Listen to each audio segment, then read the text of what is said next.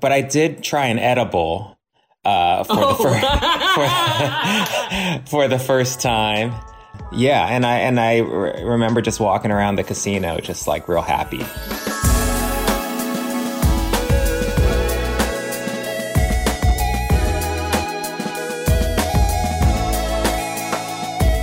And welcome back to another episode of Asian Not Asian Podcast, a podcast where two Asian guys not from Asia talk about American issues no American cares about. I'm your host, Fumi Abe. And I'm Mike Nguyen. Today is Saturday, July 24th. We're coming at you live from all over the world, truly. Literally all over the world. This is an insane one. So crazy, and we'll get to that in a second. But before we start, if you're listening to this on your iPhones, please take a screenshot, post it on your Instagram stories, tag us at Asian Not Asian Pod, tell your friends about it. That's how we get bigger. And also leave a review. We are literally coming from all over the world because Mike, you're in New York, our guest is in London, I am in Hawaii, and it's 6:30 in the morning right now, and my Wi-Fi sucks ass at the Airbnb, so I had to ask a friend who lives here if I could use their Wi-Fi, but they're sleeping obviously, and she was like, okay, cool, I'm just gonna like leave the door open or the key by the door. And so I get here, it's so dark, and it's like such a quiet neighborhood, and I feel like I was like breaking and entering into this building. Yep. And I was just thinking about if I got caught by the security or like the policeman or something like that, this would be like the dumbest burglary in the history of crime, you know, because I'm here to do a fucking podcast. Like I'd rather... No, you don't. You don't understand, officer. You know, it's just a podcast. Yeah. And he's like, they all say that, and he just tases you, you know? Nice try. It'd be way easier to just be like, yeah, I was here to steal her MacBook, you know? But we're here, and obviously Hawaii, baby. At the top, we always do the Patreon shout-out, so we're going to give a shout-out to our news members. Patreon, if you don't know what that is, it is the best way to support this podcast. We are completely independent, so you go to patreon.com/AsianNotAsianPod, and you can subscribe to our podcast, give us $5, $10 a month, and in return, we slide into your DMs. You get bonus episodes, and one of the other rewards you get is we give a shout out on our podcast. So our four newest supporters this week, what we're gonna do is we're gonna guess your ethnicity purely based on your last name. We love this game. It's very, very problematic. So good. Yes, super problematic. But we're getting very good at it. Here we go. First we got Kimberly Obilana. That's a tricky one. That's sounding Hawaiian to me for some reason. That is sounding very like Pacific Islander to me. Mm-hmm. That I'm just gonna throw it out there. Ooh, Pacific Islander Asian. Micronesian Asian. Maybe this is someone you broke into her apartment just now. Yes. Is that her? Yeah, Yes. I think it's my friend. Then we have Evelyn. Is it Lei or Lee? Lee. I think it's L. I think it's Lee. L-E. Lei. Yeah.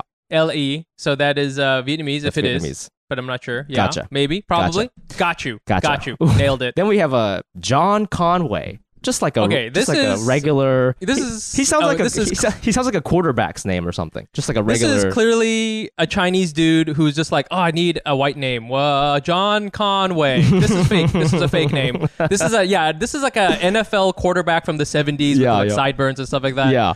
John Conway leading for rushing yards from the Bucks of Buffalo. Damn. Well, thank you. You're a football Asian guy, and we love that. Thank you so much for your generosity. And finally, we have this week's been pretty easy. We got Susanna this is a good one. Lee, L-I. L-I. That's Chinese, I think. Taiwanese. Oh, it's Taiwanese? Okay. I don't know. I'm just throwing it out there. They like it. Taiwanese people like it when we get specific like that. So we're gonna go ahead and say she's Taiwanese. Oh, it's the best thing in the world when you can call someone who is Taiwanese. They get so happy. They give you the eye. They get so horny for that. It's the best shit ever. Okay, moving on to the story of the week before we bring our guest on. Yeah, dude. So I mean, I'm excited about this because so you, just to set all the listeners up, you're in Hawaii right now, living your best life. But you were living some of your worst life on the way over there because you went to Vegas first. I went to Vegas first, and so last week I didn't tell you the story because it has just happened and it was like really scary and I didn't want to talk about it. It was too raw. Yeah. I didn't want to talk about it on the podcast. But so I went to Vegas with my high school friends because a lot of the listeners know I'm trying to rekindle some of my old relationships that have sort of been put on hold because of comedy. I've said no to a lot of weddings and just really put my friendship on hold, and I didn't like that. I'm old now. I'm trying to be friends with them again. So I said, why don't we go to a boys trip to Vegas? Because that's what people do in movies, right? So we go. Boys trip. Yeah, and in movies, they always work out perfectly, as we all know. Yes, so, yes, yes. Yep. So, no hijinks happen. Yep. So I go, and again, my friends they're nice boys from the state of Ohio. That's where I grew up. They're all married. Yep. They're sweet, sweet boys, okay? So we go, and we're drinking, and we're going clubbing and all this stuff, and, it's fine, and we're having a good time. And one of the nights after we go see Steve Aoki, by the way, he was okay. I don't know. I'm not too old for his music, but we go see Steve Aoki, and my friends are getting hammered, and it's because I don't know. It seems. I mean, Mike, you're married. Maybe you can attest to this, but it seems that maybe they are not happy and they're just drinking so much. It's crazy. They're drinking so much. That's what you do. Yeah, you get so unhappy when you're married and you just start drinking heavily. Yeah, go ahead. They were drinking so much, and when I was on my way home, and we're like the club. We left the club and we're like, let's go home because it's 1:30, and which means it's 4:30 New York time. So let's go home. Yeah, or Eastern Standard Time. And they were like, no, we're gonna go to the strip club. And you know me, I love strip clubs. I'm also a very organized person. And I said, listen, boys, I've got a strip club planned for us tomorrow. I made a reservation at this full... I made a reservation at this full nude spot. I cannot believe... What, did you go to Resi? Did you go to Resi and make the reservation? Open table. Did you open table that? It's actually it's a different app called Open Asshole. And you can...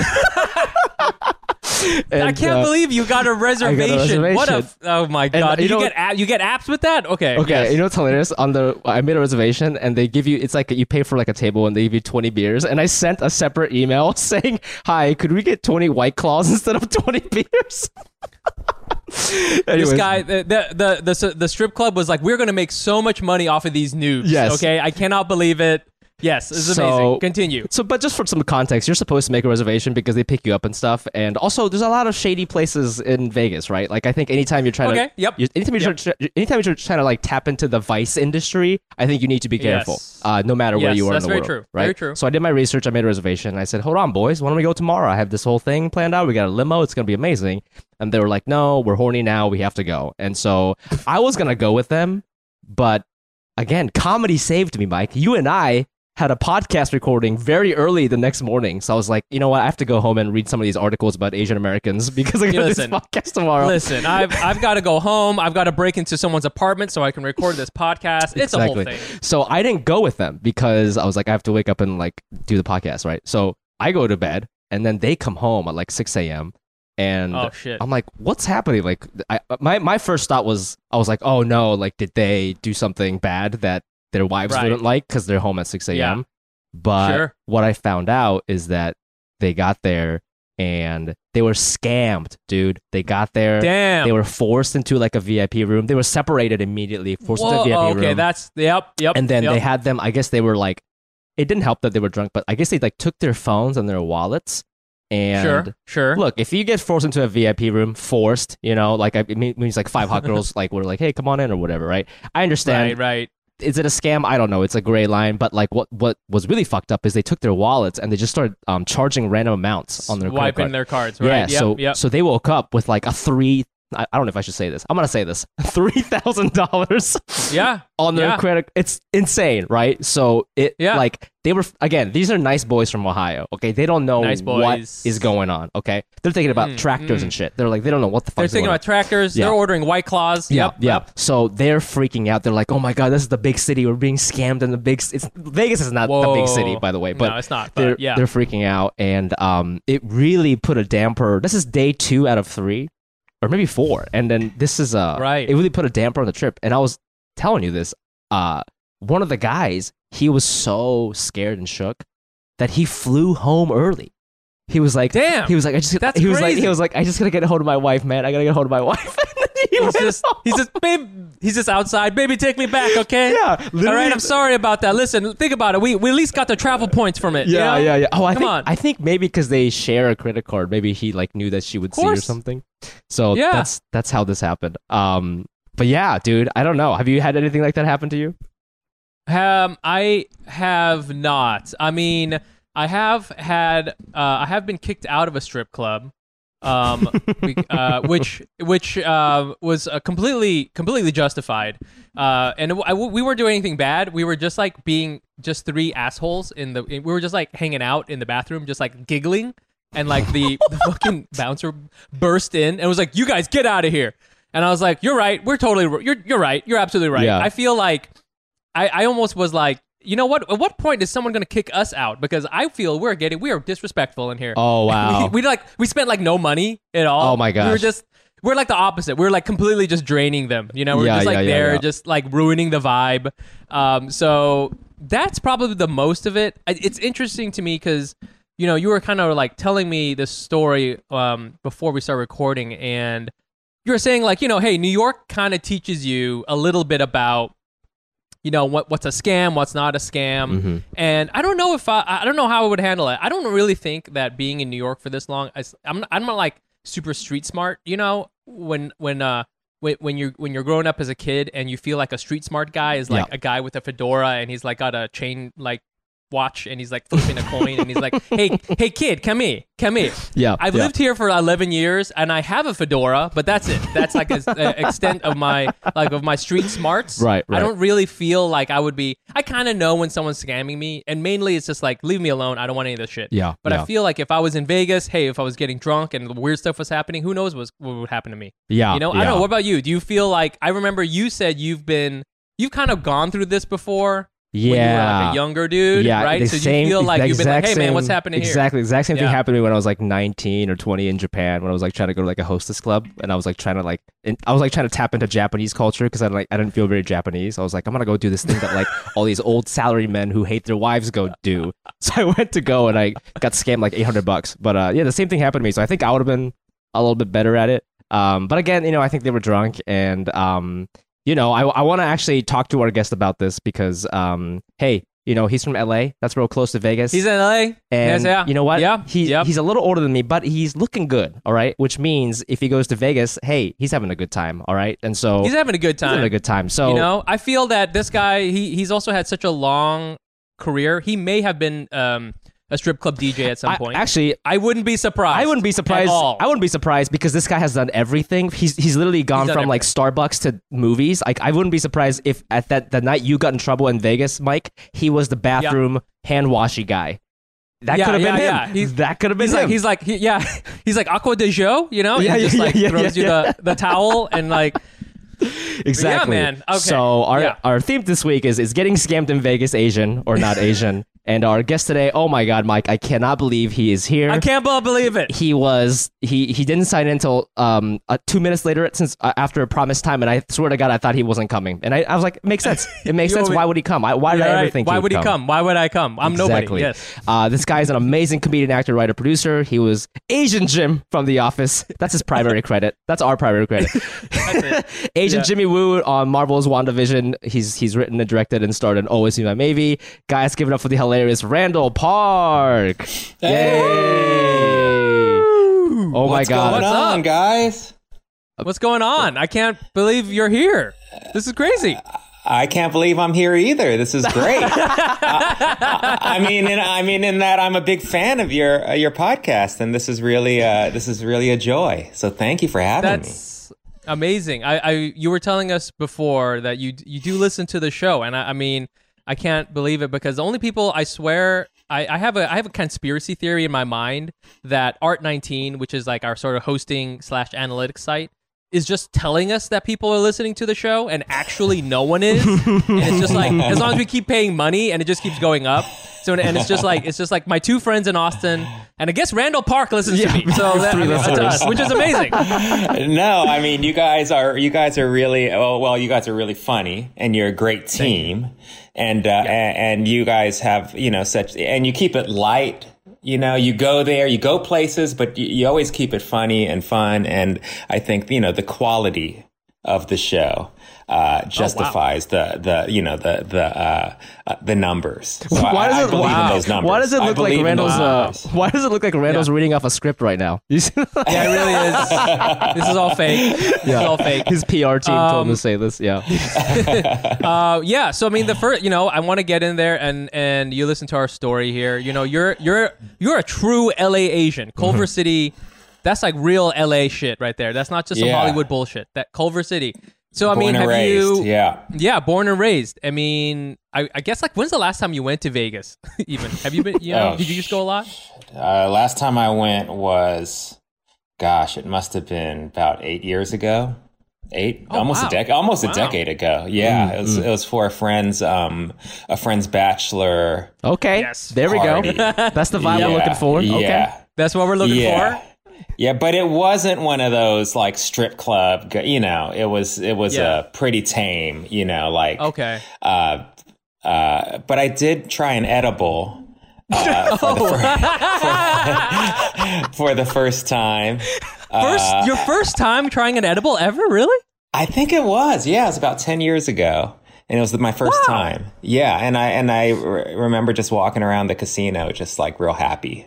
And that's all I remember. That's all I remember. I don't think we went to strip club. I mean, if we did, I'd remember that. I've only gone to maybe a strip club like 3 times in my entire life, and I don't know. I'm just not that into them, you know. Yeah, I feel you. I'm the dude. My move is I will actually sit close to the stage because then I'm only doling out money, and then nobody's bothering me. It's almost like a little secret because then nobody's gonna come to you and try to ask you for a lap dance because you're like you're busy, but you're only giving like $1 at a time. Yeah. I mean, I wouldn't even do that. I would like just kind of find the darkest corner, you know, and just like wedge myself into that corner the whole night and hope nobody like approaches me and I don't have to approach anybody and I'll just sit with a drink, you know. Have you? Yeah, it's like me at parties, you know, me at any social event. That's just kind of what I do. Yeah. How did he bring a bunch of Doritos in here? Do you have friends though? So I'm supposed to go to a bachelor party. It's kind of up in the air, and like they're like listing out all the different activities you can do, and then one of them is a strip club thing. And we've talked about it on the show before about how there's always the guy who's like really excited to go, and then he disappears for a while. Was anyone in your party? Was anyone in your party like that, where he's like, "Man, I can't wait," and then like he just gone for like 2 days and then he shows up again? No.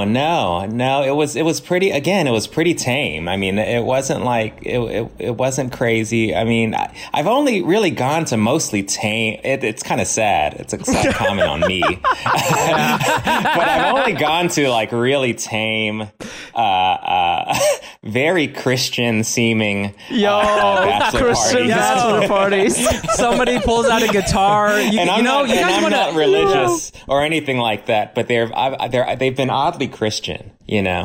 And even my bachelor party was like, went to a dinner with a bunch of my old friends. One of my friends lost his wedding ring in the sand because the dinner was on this beach. And we spent the whole bachelor party trying to find this guy's ring. Oh my God. Whoa! Because we were like, oh no, you know, your wife's gonna think we went to some like strip club and like you know met some, you know, and something crazy happened when really it was like he was just talking too animated and his ring fell off his hand and we couldn't find it and then we went to a bar and then we went home. I love that. I love that. Yeah, I love your. You know why I'm so glad you're here. You really are kind of emblematic of us. You know, just a good boy, straight Asian guy vibe. That's why we like you, Randall. You know, it's interesting. You are who you play on TV. You know, like I feel like if I asked Asian Jimmy Woo. Like I said, Asian, you know, have you been to a strip club? He's like, no, I think I'd rather read Leviticus. That's what we're gonna do tonight. You know, that's Asian Jimmy Woo's vibe. Have you heard the good news? Yeah, that's what you would do. I also feel too that like because you've been like plugged in, you know, you've been grinding and killing it for so long that I'm just imagining at all these different bachelor parties, there's just Lee Isaac Chung there, and just like you know, just like. Random, really famous Asian people, you know, who are just like hanging out. Also, you know, I don't know. Not really. It's just a bunch of neighborhood folks, you know.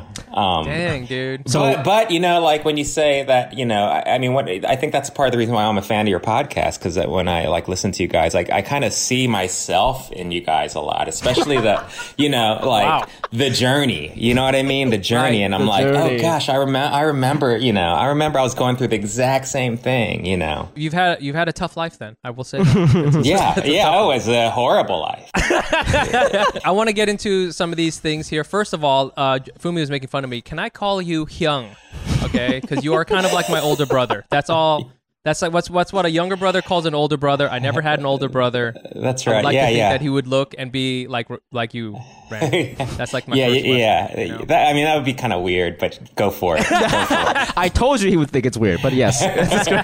Well, I'm gonna do it anyways. So, No, we were talking. yeah. We were talking about Vegas, and we were doing a lot of research on you. And Randall, I'll be honest. All right, we love you, but you go on these podcasts, and people just kind of ask you these basic ass questions about your career. And I was like, I don't want to do that with Randall. Okay, I want to get to know. Yeah. I want to get to know the real Randall. And one thing that really caught our attention was that on one of the podcasts, I believe you said you've never been Korean clubbing. Is that true? That's not true. That's not true. I've been once. Okay. I've been Korean clubbing once. Okay. Yeah. Okay. Once it was. This was. I think it was early 2000s. LA. Yes. Yes, you got your diesel. Lay the scene out for us, okay? Von Dutch hat, diesel jeans. No. This was a different time. This was at least in the K club scene in L.A. There was one club called Le Privé that was really popping. It was like the club, and everybody went. And I always felt like I wasn't that like. I don't know. I always felt like I wasn't Korean enough for the Koreans, but I really wanted, I wanted to be down, So I had a Korean friend who actually was like Korean, and he was just like, let me take you to the club. And I was like, hell yeah. I could like experience my people, Yeah. And, I remember I was like, for some reason, I thought it would be cool to dress in all white. I don't know. I haven't dressed in all white since or before that. I don't even know how I got all white, but I had all white, so I was like, I'm gonna wear all white. Well, are you wearing an all white suit? Are you wearing white jeans? No, like a white button up and white like pants, Okay, so you're looking like a Cheesecake Factory waiter. I got it. Okay, I'm thinking more like Diddy's parties, you know what I mean? I'm not thinking like Cheesecake Factory, but I remember, and remember, this is like early 2000s. Yeah. So I'm sure it's different now, but I remember going there, and I walk in, and everyone is dressed in all black. I swear to God. And I'm like, what the hell? So the waiter dude like takes us to our table, and immediately, like my friends start like booking girls, and they just see me kind of, and I don't know, I didn't know how to feel about that. You know what I mean? It's not like it felt like kind of weird to me, but I also was like, oh, well, this is, just how it works. And, I should be comfortable with this, but I feel a little weird about it. And one of my friends just saw me kind of sitting by myself, and he was like, I'm going to book you a girl. And I was like, oh, okay. And he gets the waiter to bring this girl. And there's a bottle of Crown Royal on the table. Of course there is. Yes. And the bottle cost like $4,000. Oh my God, so much money. So expensive. And like fruit that cost like, $3,000. Right. Like a plate of fruit. Yep. And the thing was, you're supposed to put, I poured her a shot of this like $4,000 Crown Royal and myself a shot, and she downs it, she looks at me, and then she just walks off. Whoa! She's just like, who's this guy wearing all white at the all black club? And so for our fans who don't know, just so you know that Randall is not relating some sort of like human trafficking story. Yes. This is Korean booking. This is Korean booking. Yeah. Booking is Korean clubbing. So what's supposed to happen is the guys get a table, and it costs like $8,000 to sit down with a bottle of Crown and some pears. And the waiter acts as kind of like an intermediary, I guess you could say, and like gets girls to sit down. These are just like regular people who are just like regular girls. These are not like people who work at the club or some shit. And they sit down, and you don't have to talk to the guy. You don't have to drink with the guy, but it is a way to get free drinks and meet dudes wearing all white. and you can get up and you can leave if you want to. Yeah, and I mean, wow, and it goes the other cool. way too. Girls can book guys, right? Okay. It goes the other way, Yep. but I remember also thinking like, okay, this booking thing is just not me. I'm gonna like go out and like kind of maybe ask people if they want to dance, you know? Okay. And I don't know if this is still the case, like, but I remember asking like two or three girls if they wanted to dance, and they literally they put their hands up like this in front of your face, and then they walk off. And I guess it was the thing at the time where they just put their hands up in your face and walk off. Right. I don't know if it's still the thing. Yeah. But that happened to me 3 times, and I was like, this sucks. Oh my God. Yeah, and then I went and found a dark corner. And, with your Dorito bag. At your bag of Doritos. Bag of Doritos. Yeah. And I just, the night sucked. What did you have? Did you have a move? Did you just like, did you say, did you have a line you would say? Or did you try to dance up on that's them? a thing. Yeah. I don't have lines. I mean, I'm not like the type to approach strangers and but I think because of the night, and it was my first time at a Korean club, and I thought, this is a special thing. I'm kind of drunk. I'm gonna just approach women. You got your nice clothes from Express on. Yeah, I get it. Yeah, exactly. From Express. That's right. Oh shit. That's right. So are you still friends with this Korean guy? Your friend? Yeah, good friend, really? childhood friend. Wow. I grew up with him. That's awesome. Is it Lee Isaac Chung? No? No. Right. No. That's amazing. Fumi, do you have, you've never been, you're going to move to LA soon. I went twice in New York after we had our conversation. Okay. Because I just wanted to experience, because in New York, Randall, I don't know if you've heard, but like in New York, sometimes it's hard to get in if you're not Korean. So they like check your right. Oh, yeah. So I wanted to maybe experience some of that racism. So I went in there, but they let me in, and it was cool. Yeah. But I think I don't. Did I dance with any girls? No, I danced with my boys. I just did with my. Yeah. But you're right, Randall. It's hard to in that environment with the music so loud, because I do think that, first of all, 2001 Randall Park in the all express white outfit. Here's the sad thing about that story is I bet you have amazing dance moves that will kill at parties, but they're just not gonna they're not gonna kill in that situation, because that club is all about being like sexy and cool, and I feel dancing inherently is. And initially, it's not sexy, you're just like having a good time. And so I appreciate that. I do have amazing dance moves. Do you really? I mean, I wouldn't be, because you're like a, obviously an actor, you're a performer, you're in a band. Did you have like moves? Well, I was in like when I was in elementary school, I was in this breakdance crew. Oh right? Shit! And, oh my god! But this is like 80s. This is like late 80s, and so I mean, I'm by no means like a breakdancer anymore. No, that's amazing. Maybe you should have told the girls that. You should have told the girls that. You should have got some moves, and these girls missed out on. I know they missed out They on. did. For sure. I mean, can I just say too that so far as us traveling back in time through the 2000s and now to the 80s, this is just an amazing episode of Fresh Off the Boat. If you could just, someone could write this backstory. It really is. We also heard, and we were like snooping around on the internet. You used to do stand up. That's like not really your thing. I anymore, did. I mean, we want to talk about that. And hearing about you guys on your podcast, I mean, that's what really takes me back, because I did it for probably a good 6 years, Okay. What, when did you start? Because like you were acting first, and then you started doing stand up just because like Ali Wong was doing stand up. You were like, oh, maybe I can give this a shot. Yeah. Well, I was acting, but I wasn't acting professionally at the time. Okay. I was like doing theater in LA, and I was doing improv, and it just kind of felt like a natural kind of thing to get into if you're super into comedy, at the time. And I was super into comedy. Like I watched every late night set of anybody who, and I had all the albums of every comedian, and so I was, and I had come from a writing background. So I was like, oh, well, the cool thing about stand up is you just write and you perform, you don't have to wait for anybody to tell you, you don't have to book a venue. You don't have to market the show. You just, well, I mean, I guess you do it to some degree, but yeah, so I got into it, and around the same time Allie was getting into it, but she lived in the Bay Area, and I was doing it out of LA.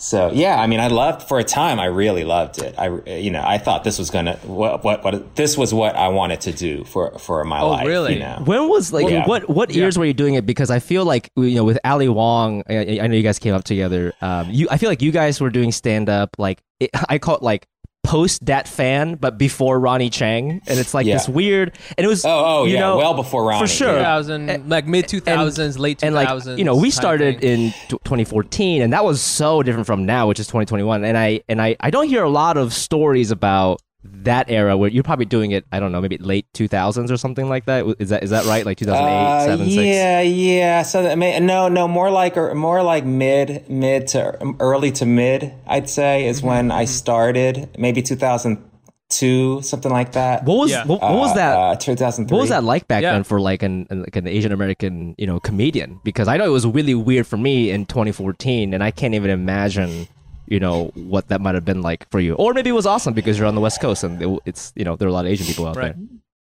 Yeah, I mean, for me, it was just, the grind. It was the same thing. It was the same thing in that, I had heard that, like, if you want to be a stand-up, you just got to perform all the time, and in LA, it's like harder to come by than in New York, like performance opportunities. Oddly, even though it's LA of all places, like it's just like harder, So I'd be doing open mics everywhere, and at the time, and I don't know if this is still the case, but like all of the clubs would have their like Asian night, like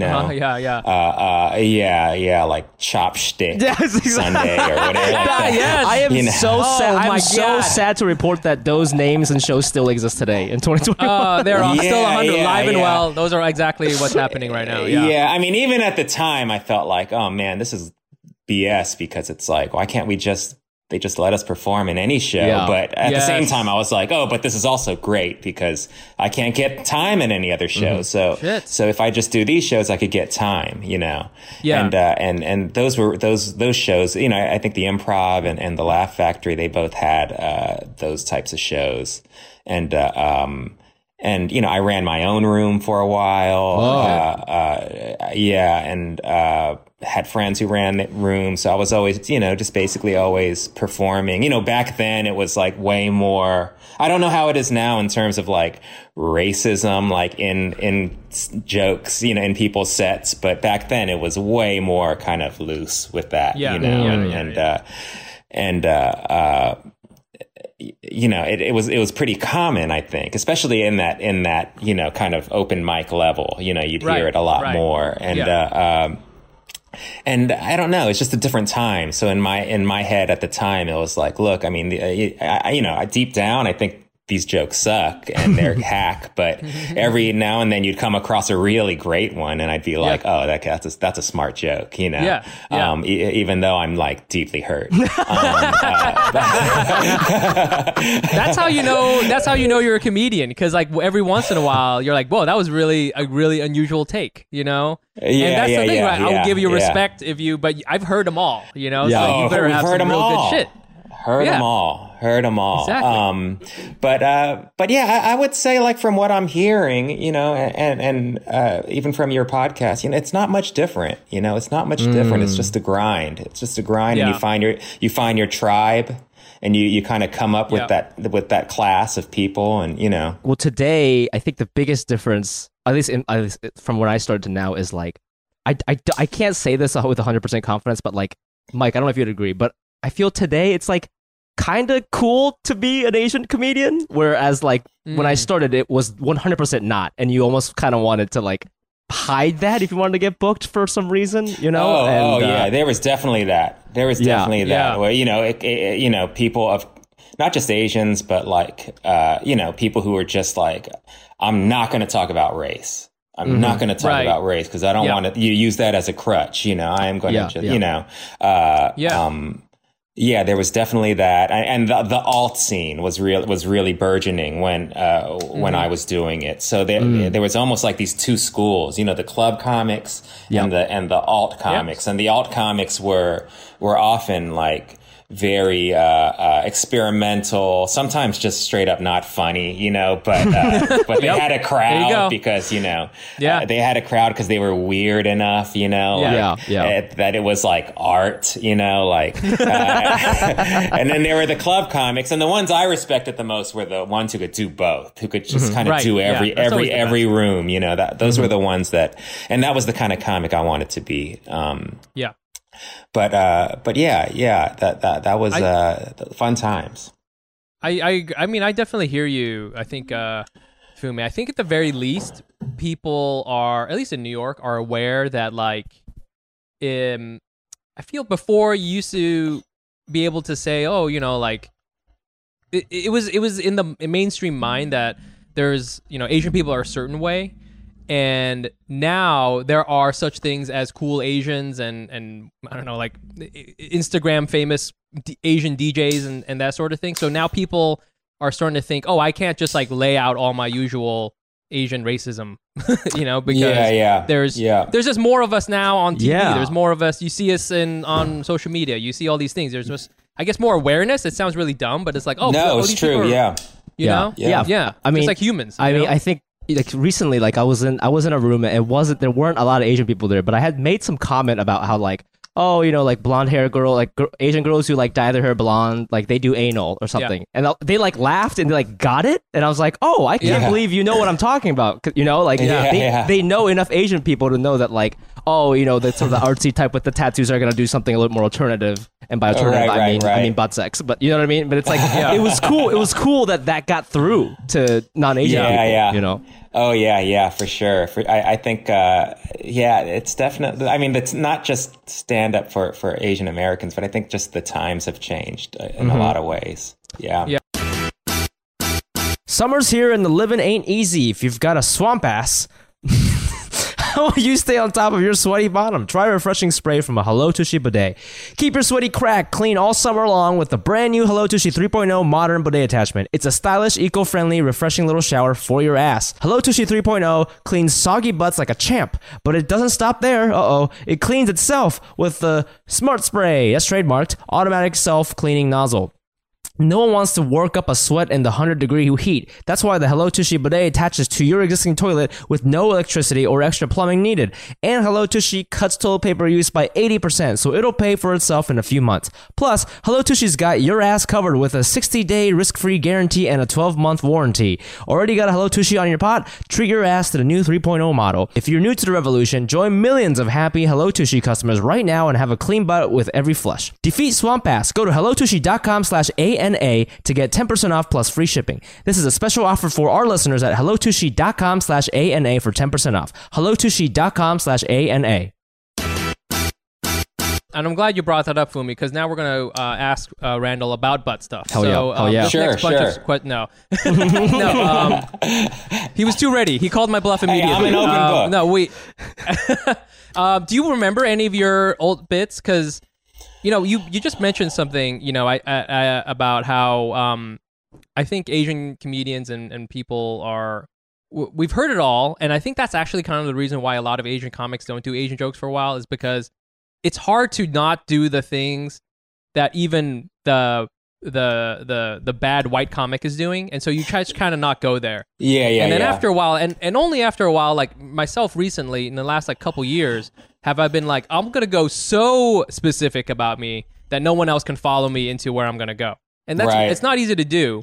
But I was wondering, you know, everybody has me and Fumi, we have like expired Asian bits that like just don't make sense anymore. At the time, they made sense, you know, a couple years ago, and now we just don't do them for whatever reason. And I don't know if you have any jokes like that, or even if you remember all your old set, you know what I'm saying? Oh my God. I mean, I'm sure I did. I'm sure I had like a lot of jokes the problem with and then part of the reason why I eventually stopped doing it was because first off, I wasn't that good, and I think I was no, seriously, I was so influenced by so many comedians that I loved, I never really found my own voice, I didn't have my, I loved absurdity, and I love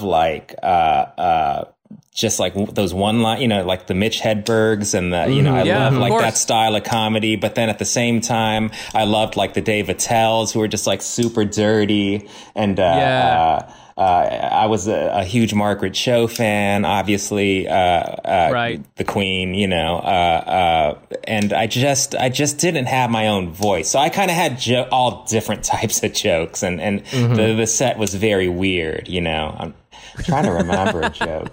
I was stalking you like 10 minutes before you came on, and I saw this joke that you did. I don't know what year it was, but it was you're talking about how you couldn't trade lunch with your friends when you're younger because your mom would pack you Korean food, and your punchline was like, "Hey man, can you give me that bag of Doritos for this cup of sea otter nipples?"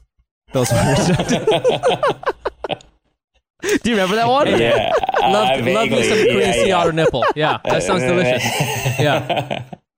Now white kids are probably going up to Asian kids and going, "Hey man, you got any of that sea otter nipple?" I know. My mom doesn't let me eat that stuff. I know. Yeah, that was. I do remember that one. Trading food with kids, and I think the tag was like even the other Asian kids would be like, "Get the hell away from me," or something like that. Fucking Korean kids. Yeah, I do remember this joke. I do remember this joke I had, and I was so perplexed because it had a bad reaction, like from the audience, and I just thought it was like a good joke. And the joke was that I used to drink a lot, and I would get drunk a lot. And this one night, I got so drunk that the next morning I woke up and I was laying next to my grandmother. Oh yes, I saw this. Yes. Oh my god. and I was like, oh man, how did I get underground? That's funny. This is like a Dave Attell thing, like he just keeps going further and further. And then it was like, what am I doing in Korea? But I remember like every time I do that, it would just bring like the set. It would just kill the set, like people would just like not feel good. Oh, and I man. wondered if it was something about me and my energy that people just didn't. I mean, on top of the joke being a little dark, but you seem like I told you have like a nice boy energy. I saw you do that joke. I mean, in my research, and you had on like some baggy jeans and a track jacket, and I was like, I don't believe this guy has sex with his dead grandmother. Seems like a nice boy. Yeah, there are comedians who can do dead grandma jokes and comedians who can't. And Dave Attell has sex with his dead grandmother. I don't think I was a comedian who could pull that joke off. Yet I was like influenced by comedians who could, and I think that was like a part of it. Yeah. We also want to talk about your career, which has been, I mean, I swear to God, I think you were doing a podcast with David Chang, and he was talking about how he was like watching you before you even really got famous. And I feel the same way. I feel like I would just like turn to my wife and be like, there's this Asian guy I see in everything, and I don't know his name, and he's in tons of shit. And I'm just gonna like, I was just like, true detectiving it, like I was like connecting the dots. Okay, it looks like he's just recently moved to maybe the South because he's doing a lot of things in the South right now. And and you've been grinding for a long time. And I just wanted to share the story about when Fumi and it was me, Fumi, and my wife. We went to go see Always Be My Maybe. We made a point of watching it in theaters. in theaters. Went to awesome. Went Thank to you. a theater in the financial district, and I knew it was going to be good because as soon as 93 Till Infinity came on, I was like, they know exactly what they're doing. This is exactly the vibe I want. Just stop it right there, and it's going to be good. And of course, it was amazing. But Fumi, you had a very particular reaction to this. Yes, I started crying, Randall. I started crying. Oh, you did? Well, you know what it was? It wasn't even... No, I wasn't crying because I didn't think it was funny, but it was like literally the first 5 minutes is a montage of your childhood with Ali, or... I forgot her character's name. Sasha. Sasha, that's right. Sasha. And you guys are like kids, and you're like, there's this montage of like, you guys are both like 11, and you're like going on a date in San Francisco. You ask for some money from your dad. You're on the trolley. You're getting candy or whatever it is. And you know, we always talk about Asian representation, but I was just like, you never see like little Asian kids having like an innocent play date in the city. You know, you never see it. In the city. But it's so real because like I did that. You know, I did that, and you did that too. But it's never on TV in like a genuine way. And we're like 3 minutes into a comedy movie, and I'm like holding my tears back because I'm next to my friend and his fucking wife, and I didn't want to be a weirdo. But I didn't. And I was just like, yeah, man, you know, 93 to the feet. I was taking a hit from my vape pen. I was like, this is amazing. Yeah, I was leaning my head back. Fumi's crying. Just tears coming down my face. Yeah. I don't know. She just wanted to share that with you, Randall. Sweet. Thank you. That's really sweet. I mean, I think there was a lot of that stuff that we put into that movie. We took so much from just our lives that, once it came out, there was a lot of things like that from Asian Americans specifically and they were like innocuous things like that, just like, little details that people like really held on to those little details. And that was pretty cool. This summer, it's been easier than ever to drop our personal care routines, but with your personalized grooming kit from Hawthorne, it's easy to stay on track. Hawthorne is a premium grooming brand that tailors your personal care routine to your unique profile. First, you take their quiz. They ask me things like, what kind of hair I have, how do I feel about sweat, what do you care most about in your deodorant? These are the big questions in life, and that's the kind of stuff that they take into their algorithm and figure out what kind of stuff you need. It was actually really fun, and at the end, I got the essential bundle with all my products tailored to my body type and lifestyle. And what is my body type and lifestyle? It's slim and horny. The products I got were face moisturizer. It's not just for horny people, but it definitely works on horny skin. Hawthorne takes the risk out of shopping for personal care by giving you free shipping on your order and returns. With their subscription options personalized to your usage, Hawthorne makes sure you never run out of your essentials. Life is complicated. Hawthorne keeps it simple with a short study-backed quiz that matches you with your perfect grooming kit. Looking your best has never been easier. Take Hawthorne's quiz today and get started on your personalized self-care routine by going to hawthorne.co and use promo code NOTAsian to get 10% off your first purchase. That's HAWTHORNE.co, promo code NOTAsian. Hawthorne.co, promo code NOTAsian.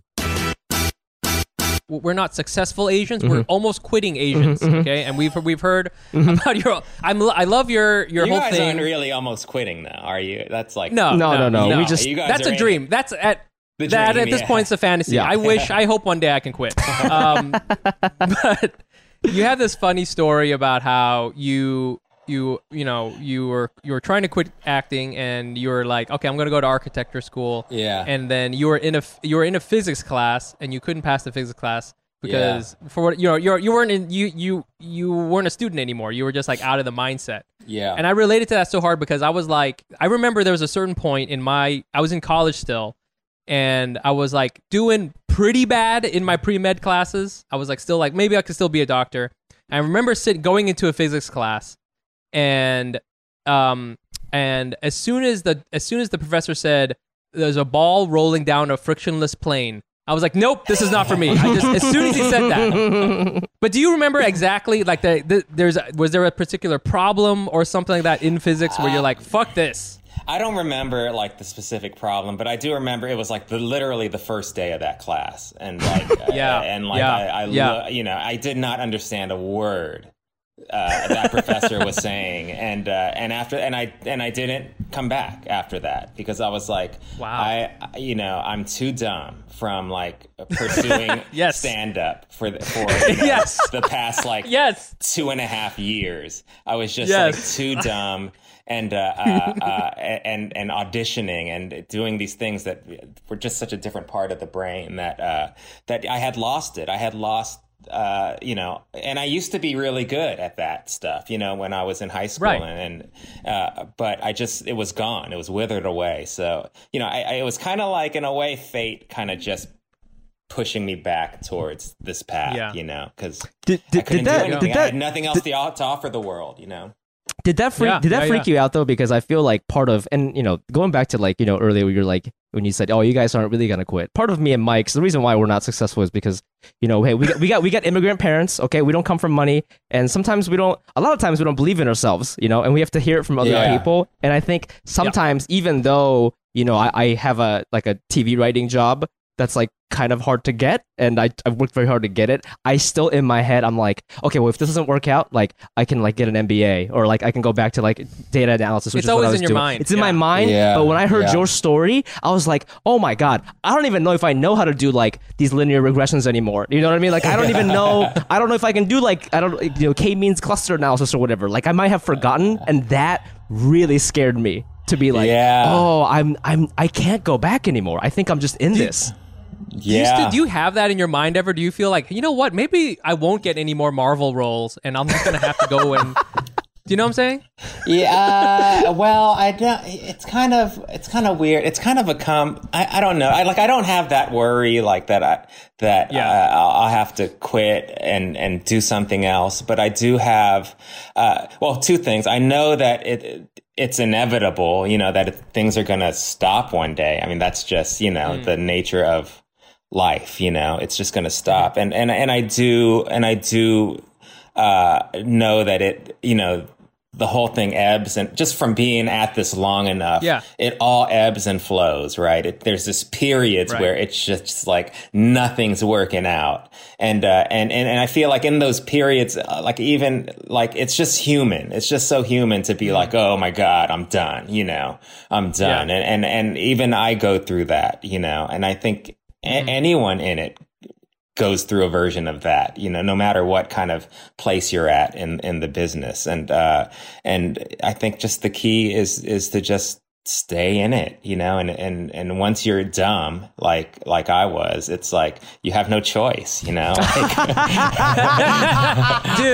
this whole thing about the being dumb thing is so true. Cause like, I got my day job still, which I like, and I think I'm good at, but I was thinking that if I didn't have this kind of like little path that I'm on, I don't know what else I would offer. I don't think I could do anything. I think my backup plan would just be like, go back to high school. I have no idea what it would be. I have nothing, you know what I'm saying? I just can't put that into my brain anymore. I'm like, everything to me is a joke. Everything to me is this. Like, this is all I have now, what I'm saying? It's true. It's everything else is atrophied, I think that's a good thing, though. I think that's a good thing because, I'd say the same thing goes for doctors, same thing goes for lawyers. Like at a certain point, they're like, gosh, this is BS. I want to do something else. But they really, they can't do anything else, So like you're on a path, you're on a path. That means you're on a path and that's a good thing. That's a good thing. Yeah, we definitely don't want any doctors coming up with stand-up bits. So that'd be the end of it. You guys stay in your lane, we'll stay in our lane. Randall, I wanted to ask you this. You a lot of times in your interviews, you talk about sort of the long grind that you've had to sort of, withstand to get to where you are. And I remember on one of the podcasts I was listening to, you were comparing your career to like, or not comparing, but you had just mentioned Steven Yeun. And how he kind of skyrocketed, and he got a lot of stuff earlier on, and he admits that himself. I read articles about that, and it's like, and that's super awesome. And I wonder, and I think for us too, even in stand up, I had a handful of friends who just got shit right away, like 2-3 years in, and the rest of us just have to grind. And that's at the time you're jealous, but now that I'm like 8 years in, I look back and oops, sorry, that's my alarm going off. I look back and sometimes, I mean, the grind is tough, but because you grinded, Randall, like you're in everything, and then you're in everything that there's like a TikTok trend based on you. You're familiar with this, right? Right? Yeah, People, yeah. you're in an Eminem music video. You're in iCarly. You're in like, our producer wrote down all these things that you're in, and I just wanted to ask you, like, when you look back on your career, would you have, if you could do it again, would you just, because I'm sure because you've done all these crazy little parts, you have these crazy stories. And, if you could do it again, would you just do it the same way? Or do you still think like, man, it would have been awesome if I could just get something 2 years into everything? Well, I really think like that the way it happened for me is the way that it was supposed to happen for me, because I don't think like Steven, for example, I mean, he's super talented. He's super good looking. He's, it makes sense that right off the bat, that he'll get something, and he has just a maturity about him and a very kind of, I don't know, like there's a lot of wisdom in that guy, so he could handle that, whereas I think, I don't think I could have handled it, I was too dumb, and you were wearing too much whites at the club. Okay, I don't think Steven Yeun is doing that. Yeah, he's not doing that, and I think I was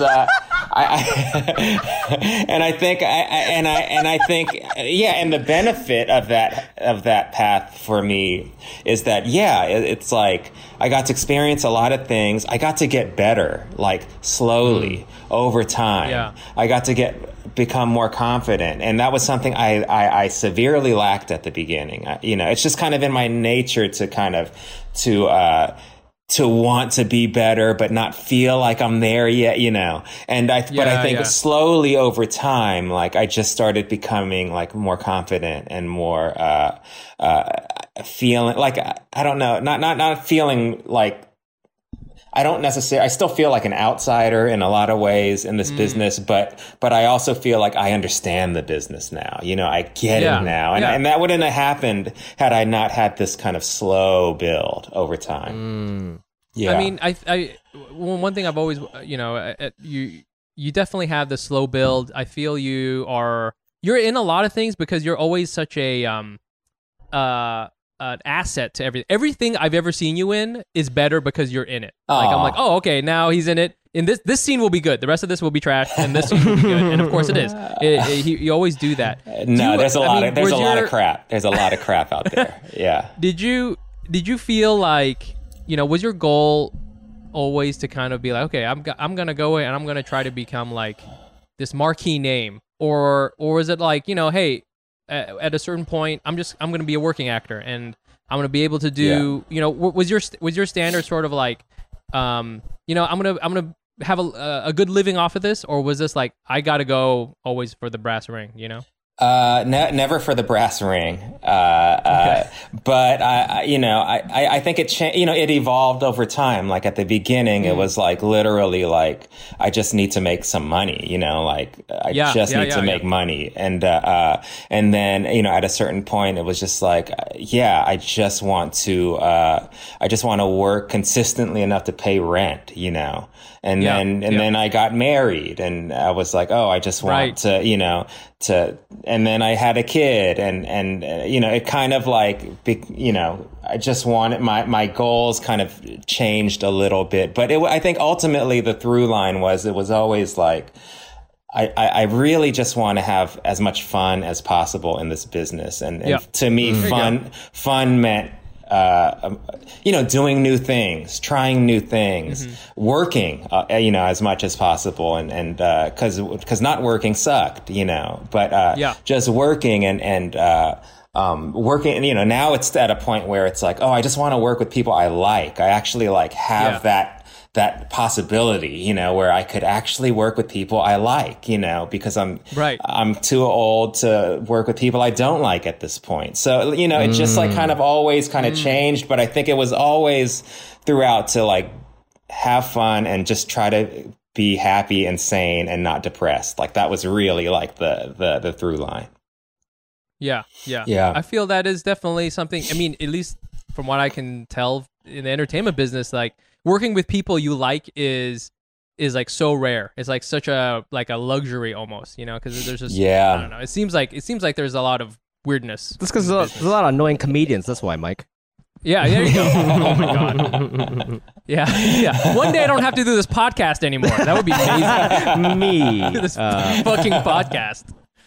Yeah, but the cool thing now is like the industry has changed enough that it's like I could work with like my friends who are Asian and you know, and thrive, you know, like I don't like always be my maybe, for example. It's like it's like, because when I first started, it was like you couldn't expect any sort of success in this business without a white person kind of dictating things, you know. And it's still that to a degree, but there's like a little more. It's opened up. It's starting to open up a lot more.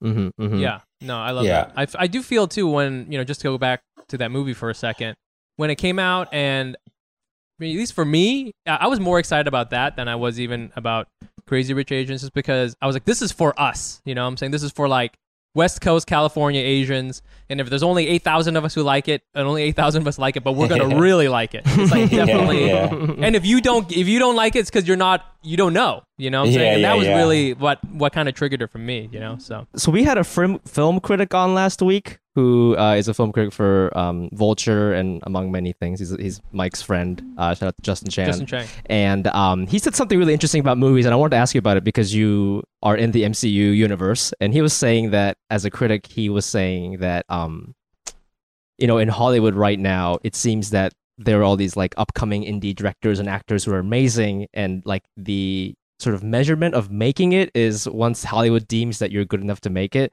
they give you a Marvel movie. So it's like you have to have it's like that's how you know you made it into Hollywood, is if you're in a Marvel movie. And as a film critic, he was saying he didn't like that because things don't have to be Zero or an action movie and buildings blowing up or whatever. But you know, you're in the MCU world. You work with those guys. You know, how has sort of being part of that Marvel universe, something that's so like loved in this country, you know, how has that been like for you? And you know, are you proud of it? You know, are you excited to be a part of it, or you know, I mean, and also, do you agree with kind of what our film critics was saying? I mean, I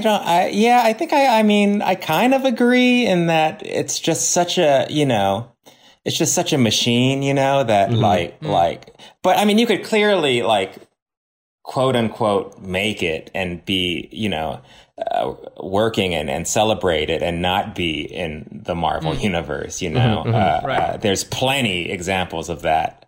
And folks who probably won't even like want to do that, you know, and they're still like household names. But as far as my involvement, I love it because it's like, you hear that, Marvel? Yep. There you go. You hear that? Well, I feel like that was an alley-oop for you, my friend. You know what I like about your character is like, because I feel anytime there's a person of color in a Marvel universe, it has to be like, and I'm not even, this is not me ragging on you, Randall, but you and I both know when they put a Asian guy or a black guy in a Marvel person, they have abs and they're the hottest. They better be young babe guys with hot backs. You know what I'm saying? Like with Chadwick Boseman and Shang-Chi with Simu Liu, right? Yeah. But you're always coming out of the shower. Exactly. Always coming out of the shower. But your character, Jimmy Woo, is like, he just like wants to be to me, he's like a, isn't the best example, but he's kind of like an Asian Seth Rogen kind of, you know, he's kind of goofy. He has a good barbecue setup, you know? Yeah, for sure. That's one of my favorite things about that character. I mean, he's not a superhero, clearly, you know. Although I don't know. I like to think that his superpower is like kindness, you know.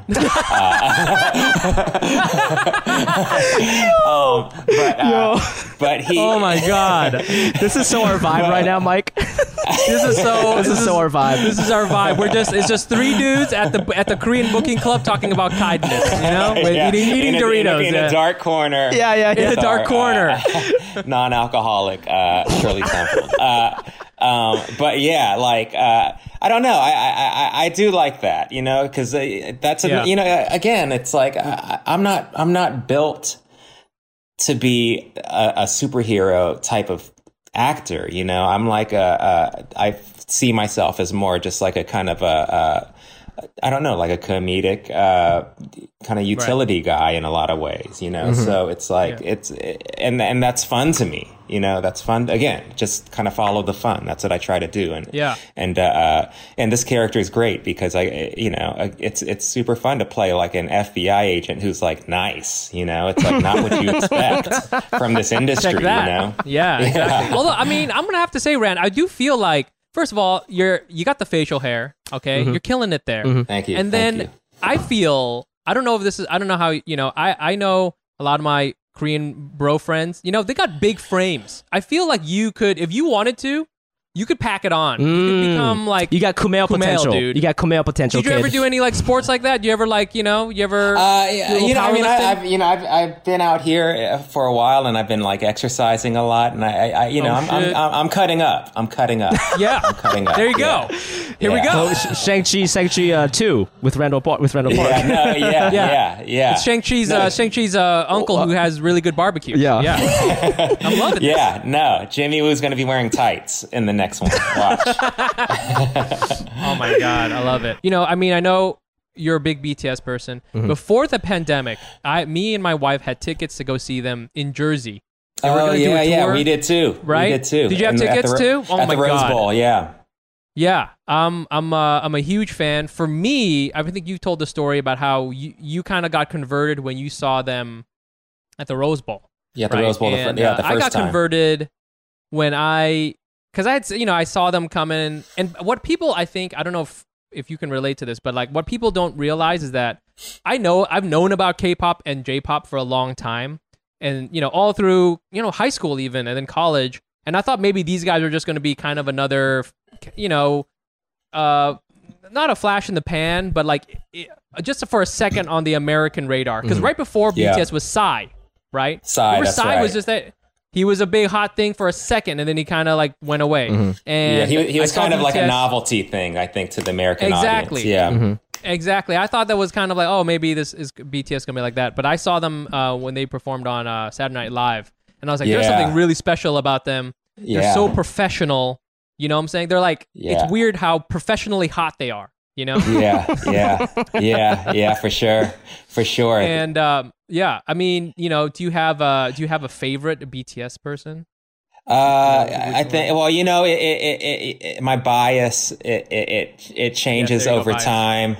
It changes over time, but I think V is my guy. V is my guy. I love his voice.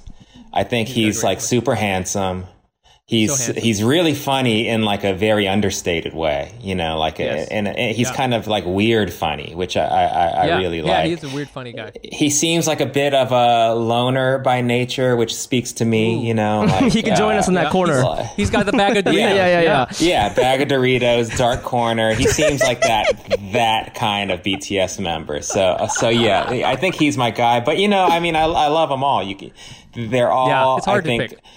So talented. I mean, like unbelievably talented. And once you kind of get to know their personalities, that's when it really starts becoming like magical, I think, you know, because it's like, it really is true. Yeah. I mean, for me, I like Jungkook for like, I mean, he's still called like my number one, you know, he's always going to be like my number one guy. Yeah. Well, he got the tattoos recently, and he's like, He's cool. He's just so good. Cool. And then, but lately I've been really liking Suga. And that's my wife's favorite.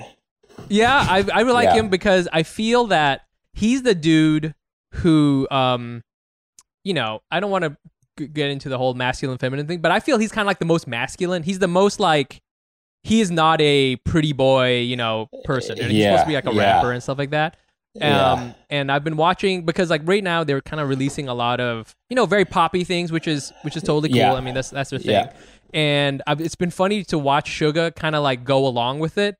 And I watch them all dance, and every, you know, like V's like got his whole thing with the eye, and you know, and Jungkook, like they know they're handsome, and then Suga's just like, okay, you know, like, yeah, I guess, yeah. you know? Well, he's kind of like the most, I think, curmudgeonly of the group, which I really appreciate. You know, like he's kind of the Larry David of BTS, which I like, which I like.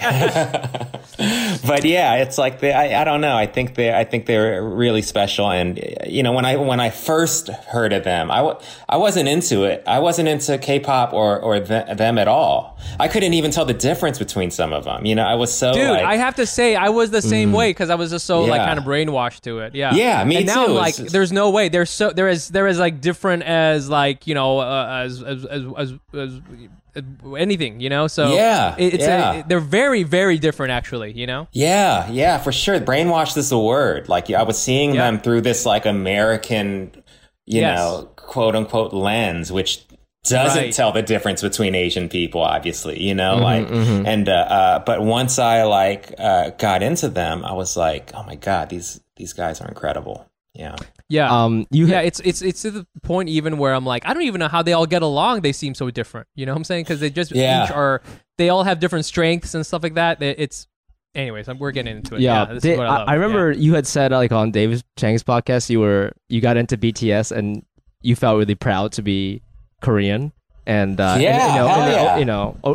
you weren't into them. And it's interesting because like, okay, I don't know too much about BTS, so I can't really pitch into this conversation. But I will say, no, you've been dead silent. But I will say that it has also. I'm not a fan, but it has also affected my life because I think so. Like when I was in Vegas, we like went clubbing, and you know, hey, I sometimes I watch BTS music videos and I try to like dress like them because it's just nice to have. Model your fashion off another skinny Asian guy, you know? Because all my life, I'm looking at these like Abercrombie models who've got big frames. I don't got big frames. Yeah. Okay, I want to wear clothes that skinny Asian guys wear. So I was wearing this shirt. I tucked it into my like dress pants and stuff. And then I think if I did this in high school, my friends would have been like, "Oh man, you look so Asian right now." But they were like, "Dude, you look like a BTS member." And I was like, oh, that's so interesting that they said that. There's clearly a difference, right? Being like, oh, you're so Asian versus, oh, you're the most popular global pop band in the world. Like, thank you so much. That's right. So like, it definitely has had a compliment. It is a compliment. And I noticed that. And I thought that was so interesting. Just over 10 years, everything has changed, you know? We're going to play a game that we've been trying to play more often, and I think we're going to make a little feature of it. It's called Asian, Not Asian, the game. And what we're going to do is we're going to bring up a couple of things that we've been talking about. We're going to talk about, is it Asian or not Asian? This particular sort of, this thing we're going to, we got like 3 or 4 things. It's just a topic. And we're just, it's just black and white. Asian or not Asian. It's binary, 0 or 1. And you can explain, okay? you can explain yourself. You can explain yourself. I do feel there is always a right answer, but we'll decide that. Yes, and these are Randy, things. Ready to play? Yeah. Okay. First one is is this Asian or not Asian? White suits. It's not Asian. It's not Asian. Black suits, Asian. Oh yes. Yes, black suits are very Asian. You know what? Okay, that's good. How about, I'm gonna have to say it is Asian because in Hawaii, you think so? Because in Hawaii, a lot of Asians get married on the beach and they're always wearing white suits. Oh, that's true. That is true. But I could see from your experience why you would think that's not Asian because nobody else is wearing it. Yeah. I mean, that's forever. You know, I mean, trauma comes with that, and it's just what I will believe for the rest of my life. All right, Fumi, you want to take the next one? Yes. This one is physics. Is physics Asian or not Asian? Well, my personal experience with physics would say that it's not Asian because I'm Asian and I couldn't pass it. You know, I couldn't pass the first day. The first day. It wasn't even a test. Just first the class. day. Fuck that. But I would say stereotypically, I think one would say that it is Asian, but because we're breaking stereotypes, I will say it's not Asian. Yo, there you go. There you go. All right. You heard it here. Frictionless plane. So, hey. How about this one? Is this is this Asian or not Asian? Kindness. The concept.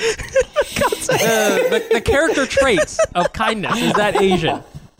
There is a right or wrong answer. Yeah, go ahead. I would say that, the trait of kindness is definitely Asian, I think. You think so? But I don't think in a weakness way. This kindness is not weakness, but I mean in the ultimate strength sort of way, I think. Interesting. I'm going to have to, I'm going to say it's not Asian. It is, Asian people are so mean. We're so mean to each other. No, that's true. I mean, Randall, I mean, just think about those three, three girls. Say no to the hand or whatever the phrase is from the 90s. That's not the kindness right there.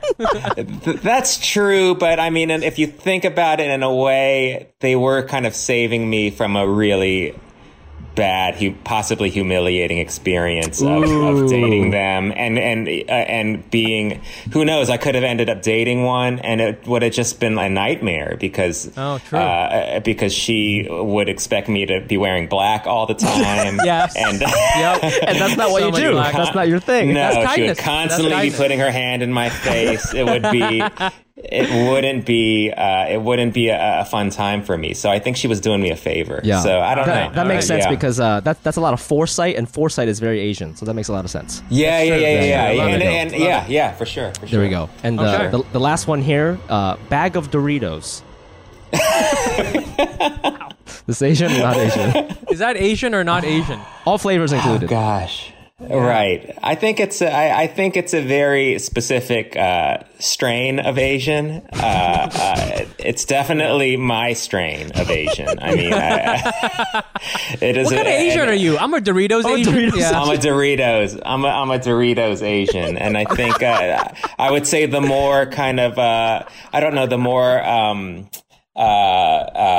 kind of homey. Down kind of neighborhoody type of Asians, which there are Culver City Asian. Yep. I'd say things like a bag of Doritos, Taco Bell. Taco Bell. You're Taco Bell Asian. Okay. Taco Bell Asian. Things like that. That's what we came up on. So Amen. Asian to that extent. Very, very that's our game. Here's a bonus question just to round it out. If you had to go clubbing right now, if I was like, Randall, we're going booking, get in the Integra and let's do this. What is your outfit? What is going to be your outfit? Now? Yes. Now. Gosh, I think you're going to be on TikTok. People are going to be like, "Oh my God, Randall Park's at the club." It's going to be you're going to be all over Snapchat and Instagram. What's your outfit? I think just to honor my past, I think I would wear the brightest, loudest white imaginable. This guy, Get your revenge. It's a revenge white suit. He's got a white. Where did he get a white fedora? With a white fedora, exactly. Yeah. With a white fedora and walking it like an all white dog.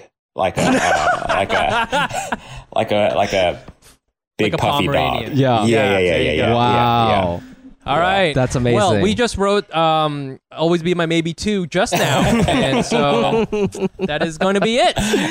Amazing. Randall, thank you so much for doing the podcast. We had so much fun. Absolutely. That was super fun, man. Thank you both. Is there anything you'd like to plug or have our listeners check out? Just the Asian Not Asian podcast. Whoa. Wow, no one's ever done that.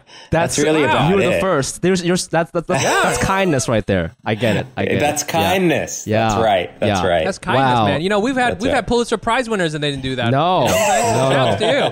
My God. Yes, that's amazing. And you can also that was so fun. So fun. Amazing. And you can find us on all the social media at Asian Not Asian Pod. I'm also on there at the Fumiabe. That's TheFumiAbe. And you can find me on Instagram at Nice Pants Bro. Please join our Patreon at patreon.com/Asian Not Asian Pod. Leave a review if you're an iPhone user. And Mike, we're doing another Hack City comedy show, I believe August 12, right? Is that right, Mike? August 12? No, August 21st. Sorry, I lied. August 21st will be Hack City in Union Hall. at Uni Hall in Brooklyn. So there'll be a ticket link in this episode description, or just go to our Instagram and click on the bio link. Randall, at the end of the podcast, especially when we have a comedian on, Mike and I always like to say, hey man, we'll see you around in the scene. In your case, if you see us in the we'll scene, see you in the Marvel universe. Yeah, we'll see. I also think because you're a movie star, if you see us in the scene, it means something has gone really wrong. So I hope, very wrong. I hope that I don't see you. I actually hope I never see you. It's like Matt Damon's character in Good Will Hunting. We hope to never see you. We hope we never see you again. But honestly, though, I mean, hey, man, Fumi's going to be in LA. If you're ever in New York, please say hello. Oh man, I'd love to. I'd love to grab a bite with you guys. Yeah, for sure. God, and we absolutely crazy. We got a stand up show too. Wear white suits. Let's all wear white suits and go clubbing. Yes, we'll share a bag of Doritos. That would be amazing. Yes.